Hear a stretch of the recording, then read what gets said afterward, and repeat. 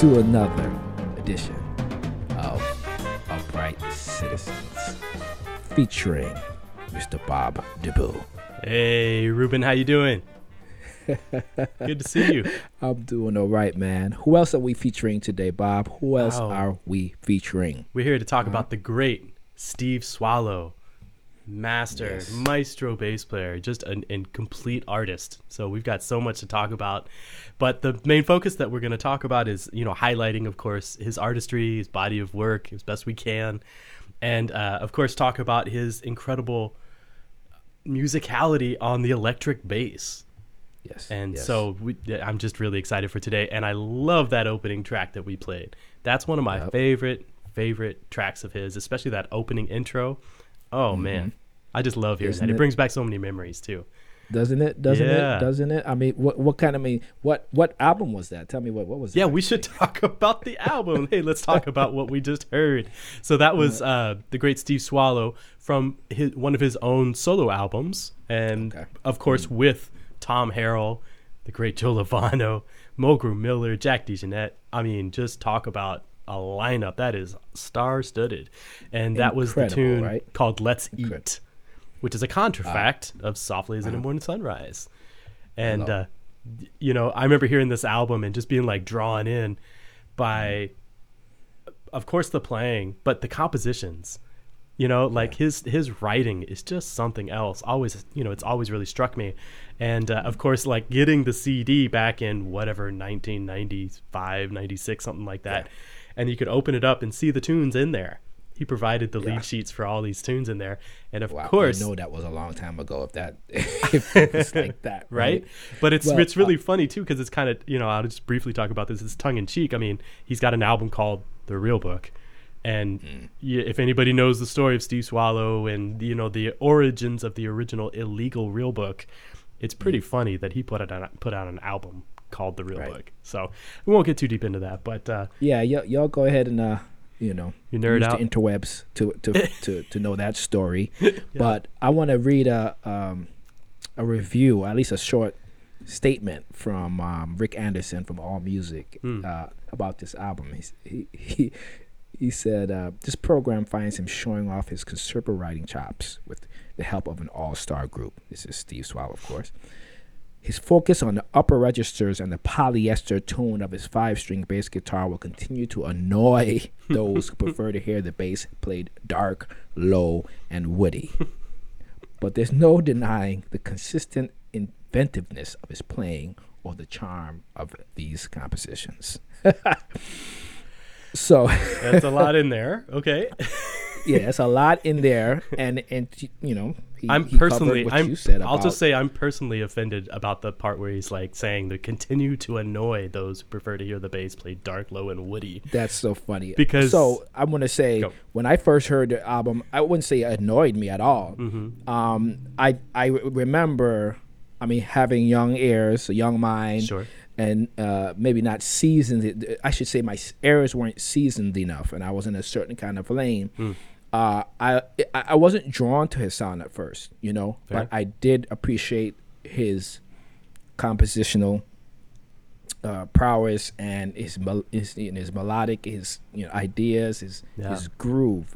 And I want to say, not until many years later did I start to really appreciate his innovative sound, his innovative, of playing the bass with a pick, all of this. We'll get into that in a second, but that's a wonderful album. If everyone can just go ahead and go reach back and check out the Real Book album by Steve Swallow. It came out in the mid '90s or so. Yeah, and 1994. Just wonderful playing on there.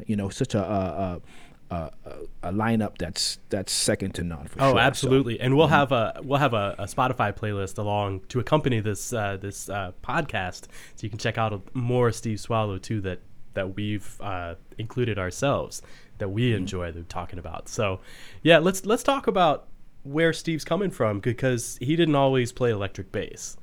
Oh, right? No, he started on the upright bass. He was very well known as an upright bass player. Had many credits to his name on the Doghouse before he made the switch. And so it's a really interesting story. We had to do a little bit of digging here, but apparently when he was 30 years old, okay, so dude was 30 years old. He already had a career happening. You know, he'd been on the Yeah. scene, working. And so in 1970, he was 30 years old. That's when he switched from acoustic to electric bass. And apparently it was he was playing a trade show with Gary Burton. And he was playing upright, and Gary was doing like a vibes booth or something like that. And Steve was like, oh man, peace, I got to take a minute, you know, and went over to the Gibson booth and found a red Gibson electric bass, and was like lightning hit him. Do you know what I mean? So it was really, really interesting. The fact that he found an electric bass like at a trade show of all places, but they let him borrow the instrument, take it back to his hotel room. And he claims to have played it all night and just like his mind was open, you know, and he was like, this is the way forward. So from 1970 on, I think that's completely he switched over. I didn't read anything about what happened to his upright or anything else afterwards, but it sounds like that's where it was. So pretty interesting to me. Wow, how courageous, right? That's being fearless right there. Man. That's being fearless. Yes. Right? And a calling, obviously. A calling. Absolutely. Yeah. No. I mean, to hear him talk about it, it's like a spiritual situation, 100%, like an awakening. Wow. So very, very cool to hear. Yeah. So we've got a lot to talk about with Steve, of course, and it's just too much to fit into everything. But we want to talk about this next track coming up just a little bit. We're going to play a Denzel Best composition called We from John Scofield's En Route. En Route? Yeah. En Route. En route. Thank you. I'm still learning to adult. So it's an album from like 2003. I think it was released in 2004, but it's a live album with John Scofield, Steve Swallow, and Bill Stewart. We're going to check a little bit of that out just to highlight how low and woody and deep the man can actually get. So let's hear a taste of We with them getting into it. All right, here it comes. Get it.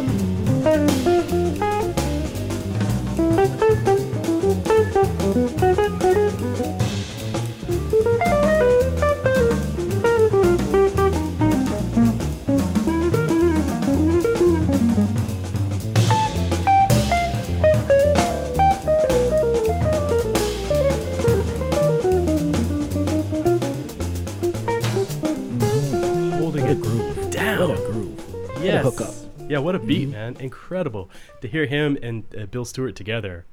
Yeah, well, I mean, obviously with Scofield as well, but the beat is just humongous. Yeah, and that you know, bounce, that has that bounce to it, you know, and yeah, you know, you always allude to his organ-like notes, right? I like do that. tend to bring that up. You don't seem, I don't know. Are you on board with me on that? Yeah, I am on board with cool, it. cool. I am on board with it. I mean, and also I'm noticing like also the even though the notes are very legato, like each note, like you can hear that like you can hear the space in between the notes, like an organ also, right? Because organs they tend to be a little more can't be as connected, I guess, because of the pedal, especially if they're doing pedals or I guess the left hand too. I don't know. It's kind of interesting. Anyway, I really like the way it feels. Definitely. And especially with Bill Stewart, obviously this trio has been playing together or had been playing up to then and still to this day playing countless gigs together. It sounds effortless. And but yeah, I mean, you know, let's get into just how, he's playing the instrument. I mean, he's picking. Yeah. First of all, he's not playing with his fingers. I guess he did start out playing, as you pointed out in our notes, that he started out playing. I didn't realize that he started out playing with his fingers and gravitated to a pick. Yeah, it very would be fast, really. I guess It would be really interesting. I didn't hear anything specific or read anything specifically about why he chose the pick. But yes, he indeed chose a pick as his method of attacking the note or getting his pizzicato situation happening. But I do know that he chose to play in an upstroke, which is a little bit more like he's coming to the electric bass from the upright aesthetic. He is not trying to discount anything that he was an upright player deeply and then uses this instrument as his artistic choice. So he's playing upstrokes because it's a lot more like how we pluck the strings. Right. We pluck towards ourselves. Most guitar players do downstrokes. I mean, that's their main stroke. They do upstrokes too, I guess, but their main stroke is down. Yeah. But I had to think about that too. I'm like, are we? I guess when we're it's an upstroke. Not away from us. Because this. Yeah. Towards. While we're plucking the string and it comes towards our body, so that's an upstroke, right? Exactly. Yes, I think so. I had to think about that. I pulled out my pick the other day that I never use, and I was like, oh man, how in the world is he doing this? And talk about nuance, and there's like the articulation that he gets out, even just the track that we just heard there, where certain notes are like he's dancing inside of it. It's not all just super same dynamic range. He's playing. He's got a lot of rhythm even inside of primarily the quarter notes. Yeah. So it's and it is meant to emulate the at least how he's used to playing the acoustic bass. So I think it's really interesting for sure. And one of also from some research, he also wanted to have the luxury of having more dynamic range with the instrument, right? Definitely. And you can hear that in that track also, that he can get softer, he get a little longer, louder. His notes can be, has ebbs and flows to it. Not to say you can't do that at the upright bass, but it's not as prominent. You can't notice it as much. Yeah, he says that it's considerably broader than the acoustic instrument. Yeah, the extreme soft is much softer and the extreme loud is much louder. And so why not exploit that for music's sake? So lovely, lovely. Something we didn't talk about yet is he's playing a 5-string bass. But not with the low B. He's playing a high C instead. And again, talk about fearless, who gravitates that way, but not in order to just rip all the time. Do you know what I mean? Like I could see a bass player doing that to be like, I'm going to play all this business up here all the time, but he's still like that. Through and through a bass player. So it's really, let's go ahead and feature that high C. Yeah. on this next track. You got a track ready. On this next track where we can hear Steve stretch a little bit, a little bit more melodies, a little bit more souling right now. And it's also a different tone than we've heard so far on this track. This is from a Kenny Wheeler album called One of Many, featuring John Taylor on piano, Kenny Wheeler being a trumpeter. And you can bass out front in this situation. Can't hide, and you can hear his melodic prowess, his tone, everything. And on this, as I was alluding to it, on this, it sounds more of like an acoustic bass, more like somehow they recorded it a little different. Maybe a mic was around and maybe some direct, but let's hear it and you'll see what I'm talking about. This is Ever After on the Kenny Wheeler's One of Many.